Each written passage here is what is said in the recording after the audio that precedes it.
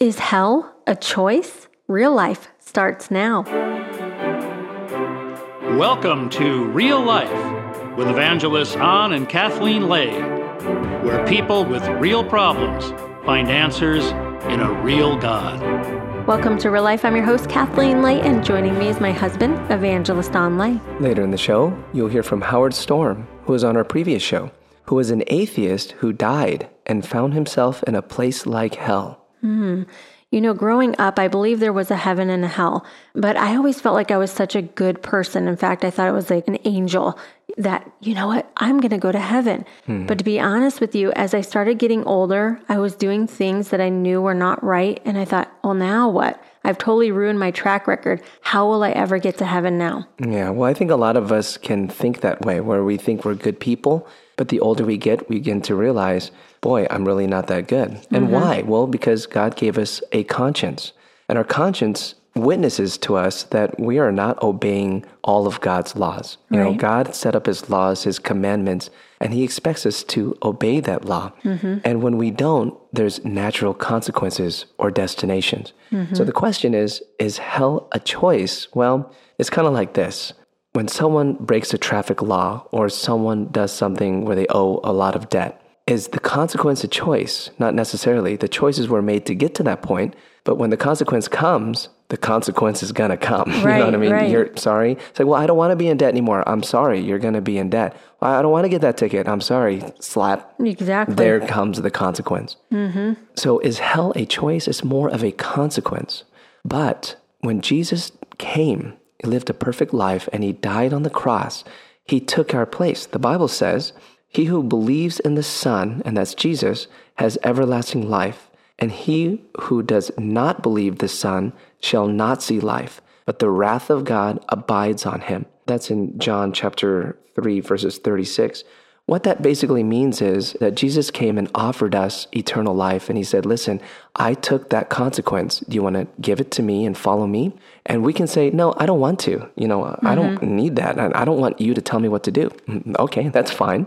But then the same consequence or that wrath will still abide on that person, and they'll have to figure out what to do with it. Yeah, God so loved the world, he gave his only Son. Whoever believes in him shall have eternal life.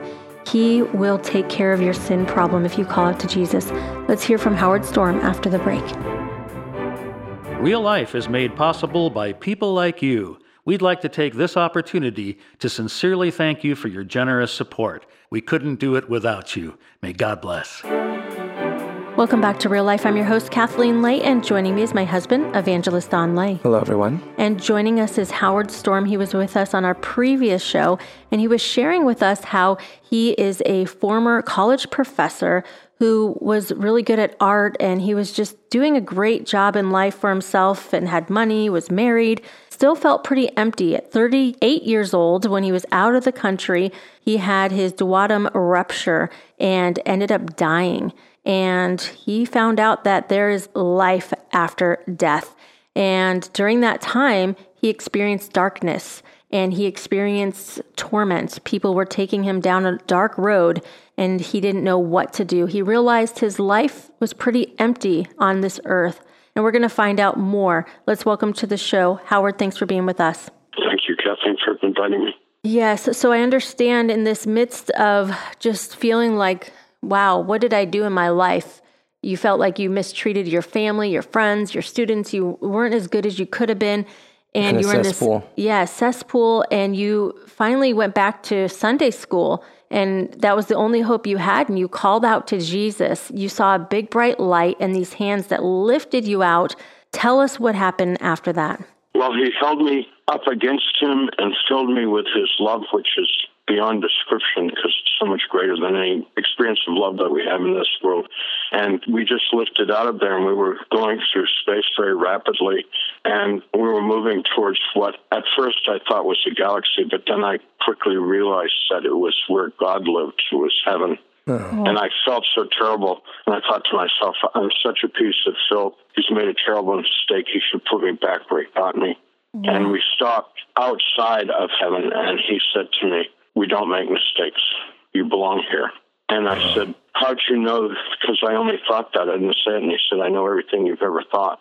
And then Wow. I said, that makes me really uncomfortable because I've thought a lot of things that I don't want you to know. And he laughed and he thought that was really funny. And we started conversing. He was so easy to talk to. And then he told me that he had some beings that he wanted me to meet, and I refer to them as angels. They came around us, and he said that they had recorded my life, and they wanted to show me my life. So we went over my life. The lesson of this whole life review was really simple, that God had created me to be a compassionate person, to care about other people. It's that simple. Wow. Love God, love your neighbor as yourself. And I didn't think that was important at all. I thought what I wanted was important. And so I was manipulative and hypocritical and thought the only thing I needed to do was take care of myself. And it made Jesus and the angels very, very unhappy that that's what I was doing with my life. And when it was over, I was glad.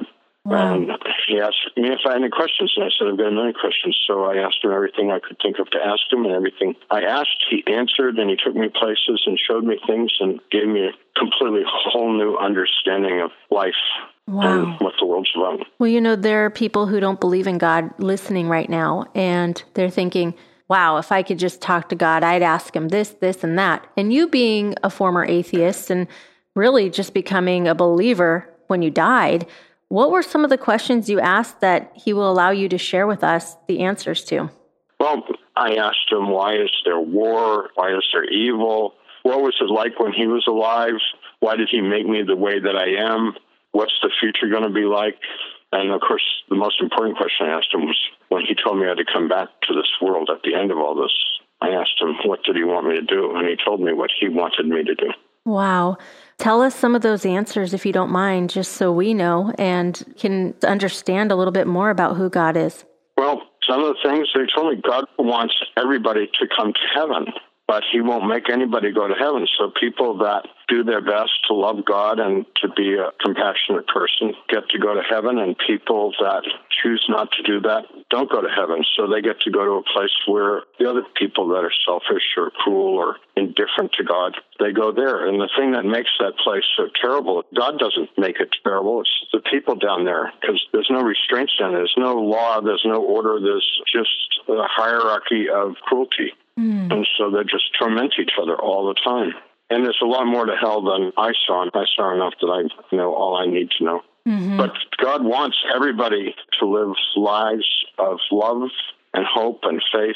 And God has been sending teachers and prophets since the beginning of time. And then finally, God pulled out the big one, and God came to us in the person of Jesus and showed us and told us exactly what we need to know and do. And anyone that puts their trust in that is going to heaven, no matter what they've done. Yeah, because, I mean, we can live good lives. There are many people who live good lives, but the key ingredient is we need Jesus, just like you. Even though you did a few nice things, overall you felt like you weren't doing that good. You didn't measure up. Right. But it was the moment you called out to Jesus that he pulled you out of that pit. And that's what we need to do, right? Is call out to Jesus. Yep. So no matter how good or bad we are, we have that opportunity to be rescued. Is that right? Absolutely, because we should strive to do good and be good, but our goodness is not all that good compared to a holy God. We need a Savior. Anyone who thinks they don't need a Savior is so misguided, so mistaken. We all need a Savior. How are you going to go to heaven unless Jesus comes and takes you there? How are you going to get there? You don't know how to go to heaven, and you certainly don't deserve to go to heaven. Yeah. Oh, that's powerful. Why do you think that you got that opportunity, Howard, where some people die and they may end up in hell? Do you think people chose that direction? They wanted to just say, I don't care, I'm staying here? You know, because people wonder, will everyone get that opportunity? I don't know. I think God would offer people some opportunity, but I was fortunate because, one, I'd gone to Sunday school as a child, so that seed had been planted in me. You know, a simple childlike knowledge of Jesus, whom I loved when I was a kid. So that was like critical. I mean, I never would call on Jesus if I hadn't known about him. Right. And then unbeknownst to me, I found out later there was a nun that I'd had in a class, and she'd been praying for me every day and had all the nuns in her convent praying for me every day for 13 years. Wow. And so I think that was really powerful. Amen. Wow. And I think the other reason was that God wanted a person to testify to the truth about heaven and hell and Jesus. Wow. And I've been doing that for over 30 years now. That is so powerful. And there are people who need Jesus, and we're going to pray for them right now. And I'd like to have you back on to talk a little bit more about God's love and what you felt and how people can overcome certain things in their life, because I know you're not afraid of death. People who die and come back, they're not afraid. So if you could join us to share some secrets of life and how to live this life out, that would be wonderful. Great. All right. Thank you. Well, some revelations that come through this is because, yes, we're learning through a person's experience, but, his experience actually matches up with what the Bible says. He said that his revelation is that hell is a choice, that it's not only real, that's one, but that it's a choice, it's a default. And, the Bible even says in Deuteronomy chapter 30, verses 19, I call heaven and earth to record this day against you, that I have set before you life and death, blessing and cursing. Therefore choose life, that both thou and thy seed may live. God has given us that choice, and that choice is here right now. You ask, are all people going to get that opportunity? According to the Bible, this is the opportunity right now. Don't wait for a maybe later. Make that choice now. And what is it? God openly extends his hands. And I love what he said. We need a savior. For someone who thinks that they don't need it, they're greatly misguided. And it's almost like, I'm going to be a professional baseball player, but I don't need no coach. Yeah, you need a coach. Mm-hmm. And if you're going to get into heaven, how much more so you need a savior. Someone who's going to get there because you can't do it. Jesus, we call upon your name. We need you as our savior. So I'm praying right now with those who are listening and saying, I don't know if I have that spot. I don't know if I have that savior. Just pray this with me, my friend. Jesus, be my savior. Be my savior. I receive you. I receive you. I believe in your name. I believe in your name. I know you died on the cross for me. You died on the cross for me. So that I can know you. So I can know you. And know my purpose. And know my purpose. In Jesus' mighty name. Amen. God bless you all. Thank you for tuning in. Join us next time for Real Life.